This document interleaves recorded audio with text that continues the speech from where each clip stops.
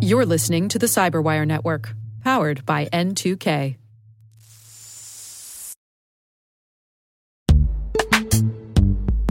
And now a word from our sponsor, Netskope. Netskope is a worldwide leader in SASE and Zero Trust. Its unified platform, Netskope One, provides optimized access and Zero Trust security for people, devices, and data anywhere they go, helping customers reduce risk, accelerate performance, and get unrivaled visibility into any cloud, web, and private application activity.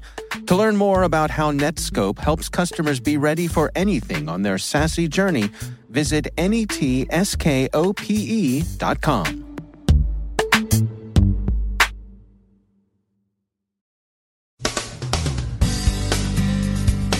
BioWatch info exposed. Patched vulnerabilities are weaponized in the wild. Romance and other scam indictments name 80 defendants. Crypto mining and data exposure. Social engineering with a sheen of multi-factor authentication. Suing the boo birds and the people who let them in. The road to happiness is paved with mutually exclusive good intentions. And alleged identity theft from low Earth orbit.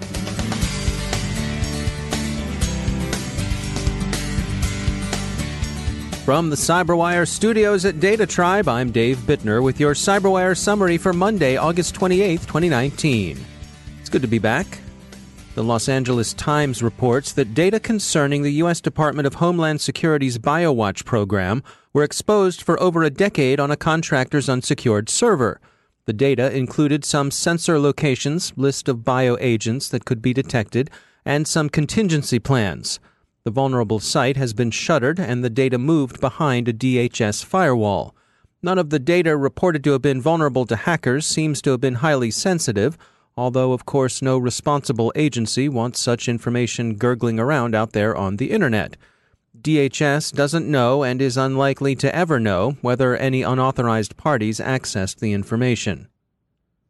According to ZDNet and others, attackers are weaponizing vulnerabilities in WebMin servers, PulseSecure, and Fortinet VPNs. Users are urged to patch. Security Week reports that the U.S. Department of Justice unsealed an indictment naming some 80 defendants in a range of online frauds ranging from business email compromise to romance scams. The two lead defendants and several co-conspirators are Nigerian nationals. Internet UA says the crypto mining rig Ukraine's SBU dismantled at the South Ukraine nuclear power station apparently exposed data about the plant's physical security. Such data are sensitive, and in Ukraine they are considered state secrets. Phishing attempts are mimicking multi-factor authentication login screens, Naked Security says. They aren't really multi-factor authentication screens, of course. They're simply malicious links. But the appearance is more convincing than what's usually been seen in earlier attempts.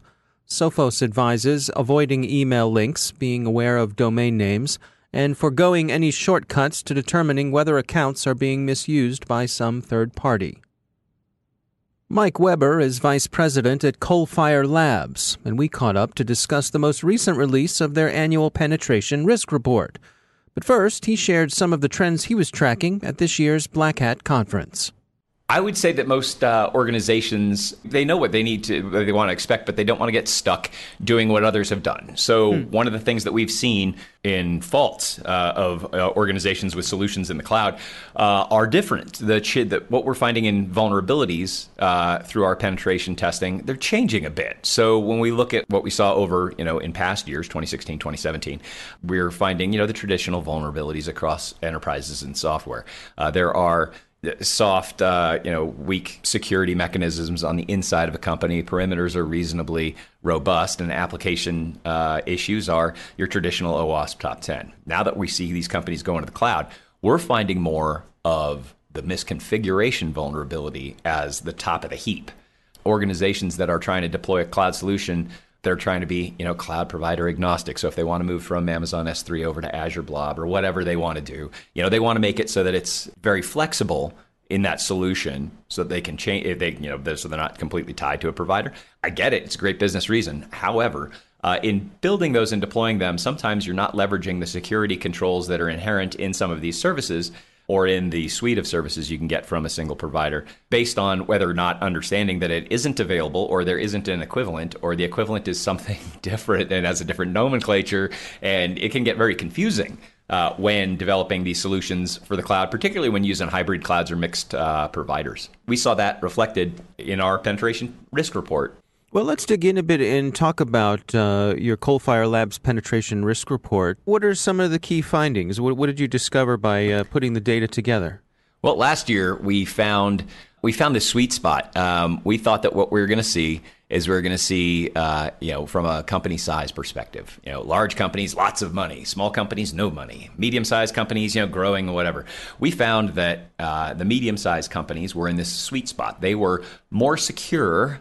By the way, we define secure through the collection of the data, that mid-sized companies were more secure than their large or small brethren. This year, when we looked at it, it's sort of flipped on its head. So this year, we found that these large companies have improved significantly within our data set. So large companies end up being in the sweet spot for this year. But what's interesting is when you look at our data set has so many more cloud providers, software as a service solutions, infrastructure as a service, platform as a service, you name it. Large companies, our data set does collect information from the largest cloud providers in the world, and also very niche-y small companies that are putting their solutions in the cloud as well. But when you look at the type of business and how that demographic information has changed, it also changes the type of work we're doing. So we're doing more work for these cloud providers, which are generally the larger companies, which has changed basically the security posture that we've identified. When you remove them, we're similar to that sweet spot, leaning towards the middle. But because everything's going to the cloud, I think this is going to be a change that not only our business is going to see, every a security assessment company is going to see as well. And we need to adapt. As a company, we need to adapt to these changes, and our clientele have to ensure that they're positioning themselves for this future world that is very cloud-centric. Based on the information that you've gathered here, that you're assembling for this report, what are your recommendations going forward? For organizations that are moving to the cloud, not to disregard the complexities of these cloud organizations. As an example, within our top vulnerabilities last year, I think security misconfigurations didn't even make the top 5. This year, it's number 2. So understanding how that defense in depth has to be deployed across a cloud model. Also looking at solutions from a threat model perspective. Classical threat modeling on applications applied to solution architecture early in the development lifecycle is key to getting a good understanding of the significance of some of the controls that are built into these cloud platforms, as well as what needs to be built into the application or solution to be able to augment it. That's Mike Weber from Coalfire Labs. You can find their penetration risk report on their website. Crown Sterling is suing Informa subsidiary UBM, the well-known trade show impresario whose offerings include Black Hat. Crown Sterling, an emerging security company that's emerging into the marketplace from Newport Beach, California, alleges breach of contract. It's over the poor reception its presentation received at Black Hat. The Boo Birds were out in force. The presentation that was poorly received, Discovery of Quasi-Prime Numbers, What Does This Mean for Encryption?, was based on a paper, Accurate and Infinite Prime Prediction from Novel Quasi-Prime Analytical Methodology, by Crown Sterling CEO Robert E. Grant and Crown Sterling physicist and data science consultant Talal Ghanem. Crown Sterling says it stands by its presentation. Ars Technica quotes Grant as saying, quote, Crown Sterling has announced a legitimate multidimensional encryption technology that challenges the paradigm of today's encryption framework. We understand that the discovery completely transforms the way we secure data, and that some members of the security industry are resistant to change or accepting of new technologies that do not conform to traditional approaches. We completely stand behind all content presented at Black Hat 2019, and we look forward to presenting further developments about the company and our quantum AI encryption technology. End quote. In a press release announcing their lawsuit, Crown Sterling's chief operating officer, Joseph Hopkins, said that, quote, we were assured by Black Hat and its public code of conduct that our presence would be treated openly and fairly. That did not happen, end quote. The critics call the method Crown Sterling presented snake oil. Their vigorous assertion of that view prompted the lawsuit. In addition to naming UBM in their suit, Crown Sterling is also going after 10 does, as in John Doe, a person unknown or at least not named from among the Boo Birds. In fairness to Crown Sterling, we note that some of the Boo Birds were feisty enough to warrant ejection from the conference room. In fairness to the Boo Birds, a mathematician published a proposed refutation of Crown Sterling's results last month. BuzzFeed reports that Facebook has yet to deliver data it promised academic researchers to support studies into the effect of social media on democratic institutions and processes. The problem, according to BuzzFeed, is that Facebook has reneged on its offer and that it's citing privacy concerns that by implication are convenient and arguably bogus. It's for research, after all, and research in the service of democracy. Alex Stamos, now of Stanford University and formerly Facebook's lead security executive, has come out swinging on behalf of his former company. He's engaged various news outlets, including Gizmodo, BuzzFeed, and the New York Times, with tweets about their reporting of the Cambridge Analytica scandal and other privacy matters. If you want to understand why academic research is being inhibited, he suggests, look in the mirror, reporters. It would be easy to dismiss this as a vaguely Nixonian attack on dishonest journalism, by which the complainer means journalism I dislike because it makes me look bad, but actually Stamos has a point. Of course, Facebook is skittish about sharing data with academics when such data might involve the company in privacy violations. The company is in enough hot water over its data handling. But it's one thing to raise outrage over data handling, and quite another to complain that data aren't being shared freely enough. Inconsistent preferences are never a good thing. The road to unhappiness is paved with mutually exclusive good intentions.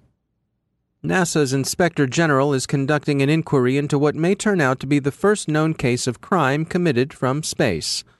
The New York Times reported Friday that astronaut Anne McClain told investigators that she accessed her estranged wife's bank account during a 6-month tour aboard the International Space Station.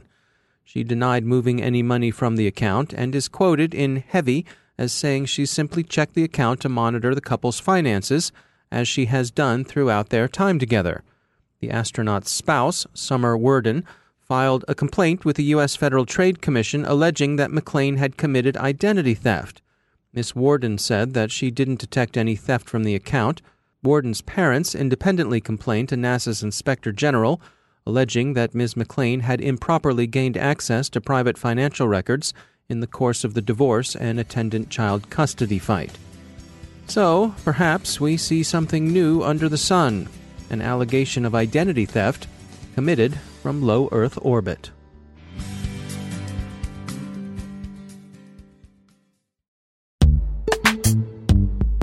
Every day, your IAM tech debt grows. Your multi-generational services struggle to work together.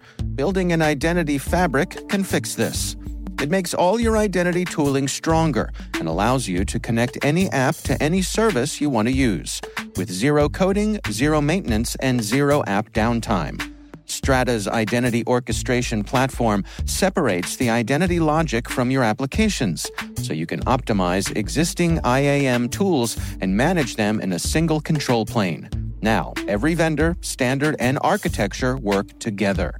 In short, building your identity fabric means you can secure your non-standard apps, keep your complex access policies, retire outdated IDPs, and modernize in record time. So build your fabric with Strata Identity and get rid of tech debt for good. Visit strata.io/cyberwire, share your identity priorities, and receive a pair of AirPods Pro. Offer valid for organizations over 5,000 employees. Connect today at strata.io/cyberwire.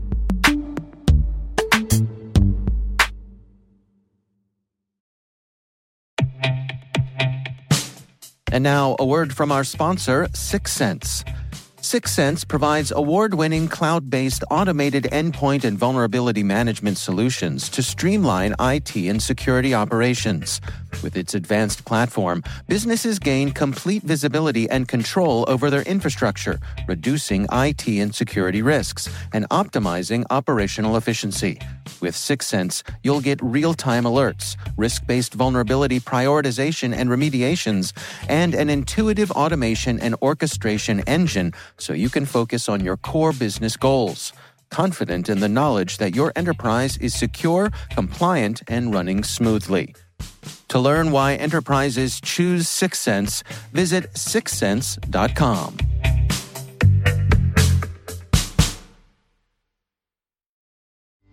And joining me once again is Craig Williams. He's the head of Talos Outreach at Cisco. Craig, it's always great to have you back. You and your team have been tracking some rats and some stealers using something that you're referring to as Heaven's Gate. There's a lot going on here, so can you sort of give us an overview? What are we tracking here? Let's look at why this exists first. And, what's the problem with malware? What are the challenges that malware authors face? Well, detection. Antivirus systems like AMP have gotten really good at detecting malware, and so it's basically a cat and mouse game between the good guys and the bad guys. And this is basically a new loader that's doing some cool stuff that we wanted to make sure people were aware of.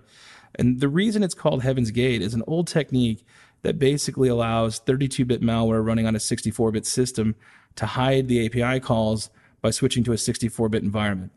So it's a really weird technique. It works. It's well known. And so when you combine that with some of the very sophisticated packing techniques in this malware, you can load known malware samples and have them pretty much go undetected through a lot of security systems. The things we're seeing it used with right now are really crypto mining and malware families like Rimcos. So it's pretty common. It's pretty effective, and so that's why we wanted to make sure that we documented it so that everyone can be aware of how it works. Our competitors can notice the blog and can fix their detection, because at the end of the day, that's what Talos is really out to do, right? We want to wreck malware's ability to operate. We want to stop their ability to do business, and if we have to help our competitors do that, we absolutely will. And so where are we when it comes to being able to detect this? Oh, naturally, we're great. I mean the royal we, not the Cisco we.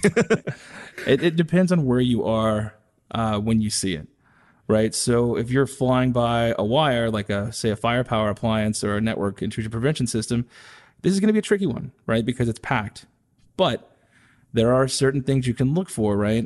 If you're looking at the way a P executable is built, you can look for certain things that maybe shouldn't be there. Right. And if you have it on the end host, well, there's definitely a lot of stuff you can do to look at because normal software is not written like this. Right. Normal software doesn't have all this crazy looping and jumping around. It's really only found in malware that wants to be evasive, and particularly the Heaven's Gate technique. Is this the sort of thing that we're seeing more and more of? I mean, you described it as sort of an odd way to do something, this running 32-bit code and switching to 64-bit mode. These are the folks out there by necessity getting more and more clever? Yes, I mean that's really what it is. If you have to think about it linearly, I think the best way to think about it is a malware author wants to do X, right? So the malware author designs malware to do X. Well, then the AV company has to stop that because they notice it and it's a risk to their clients. And so the AV company then designs protection around whatever technique that is. Well, then the malware author's technique is no longer effective. And so then he has to evolve his technique in a way that bypasses whatever the AV companies are looking at. And so it's really just a game of cat and mouse until someone builds the best mousetrap. And you'll even notice in the blog, there's a list of types of antivirus file names that it's looking for, and it's not even looking for it in a linear way. It's doing it all over the code base, so it's much harder to see. That's interesting. So even the basics, I guess what you would consider bread and butter parts of the functionality of this malware, they're being clever with to make it harder to find. Right. And what happens is when it does hit that particular check, if it does find that antivirus file, it will terminate. And it won't execute you further. I see. And so you can imagine if you're running this in a sandbox, it's problematic. Or if you're trying to automate analysis, it's problematic because they're checking for those types of tools. Yeah, interesting. All right, well, the blog post is titled Rats and Stealers Rush Through Heaven's Gate with New Loader. That is on the Talos Intelligence blog. Craig Williams, thanks for joining us. Thank you.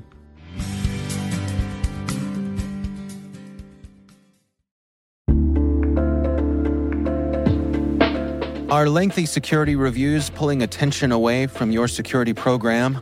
With the largest network of trust centers, Vanta can help you streamline security reviews to win customer trust, save time, and close deals fast.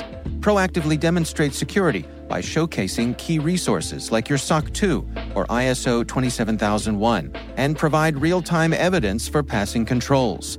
And when a security questionnaire is required, Vanta takes the first pass for you.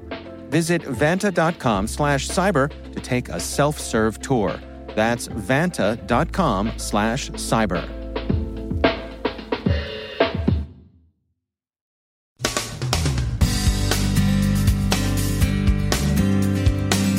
And that's the Cyberwire. For links to all of today's stories, check out our daily briefing at thecyberwire.com. And for professionals and cybersecurity leaders who want to stay abreast of this rapidly evolving field, sign up for Cyberwire Pro. It'll save you time and keep you informed. Listen for us on your Alexa smart speaker, too. The Cyberwire podcast is proudly produced in Maryland out of the startup studios of Data Tribe, where they're co-building the next generation of cybersecurity teams and technologies.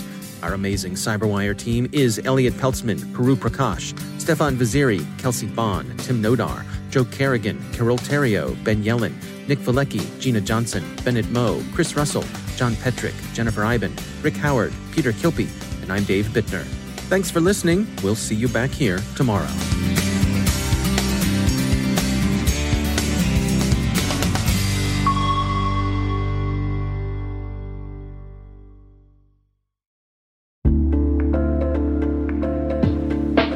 Hey all, Rick here. At N2K Cyberwire, we're dedicated to continuously improving the quality of the news and commentary on our network. That's why we're inviting you to participate in our 2024 audience survey. It only takes a few minutes, and your feedback is invaluable. Plus, you'll have the chance to win a $100 Amazon gift card as a thank you for your time. Head on over to cyberwire.com/survey. That's cyberwire.com/survey to share your feedback now.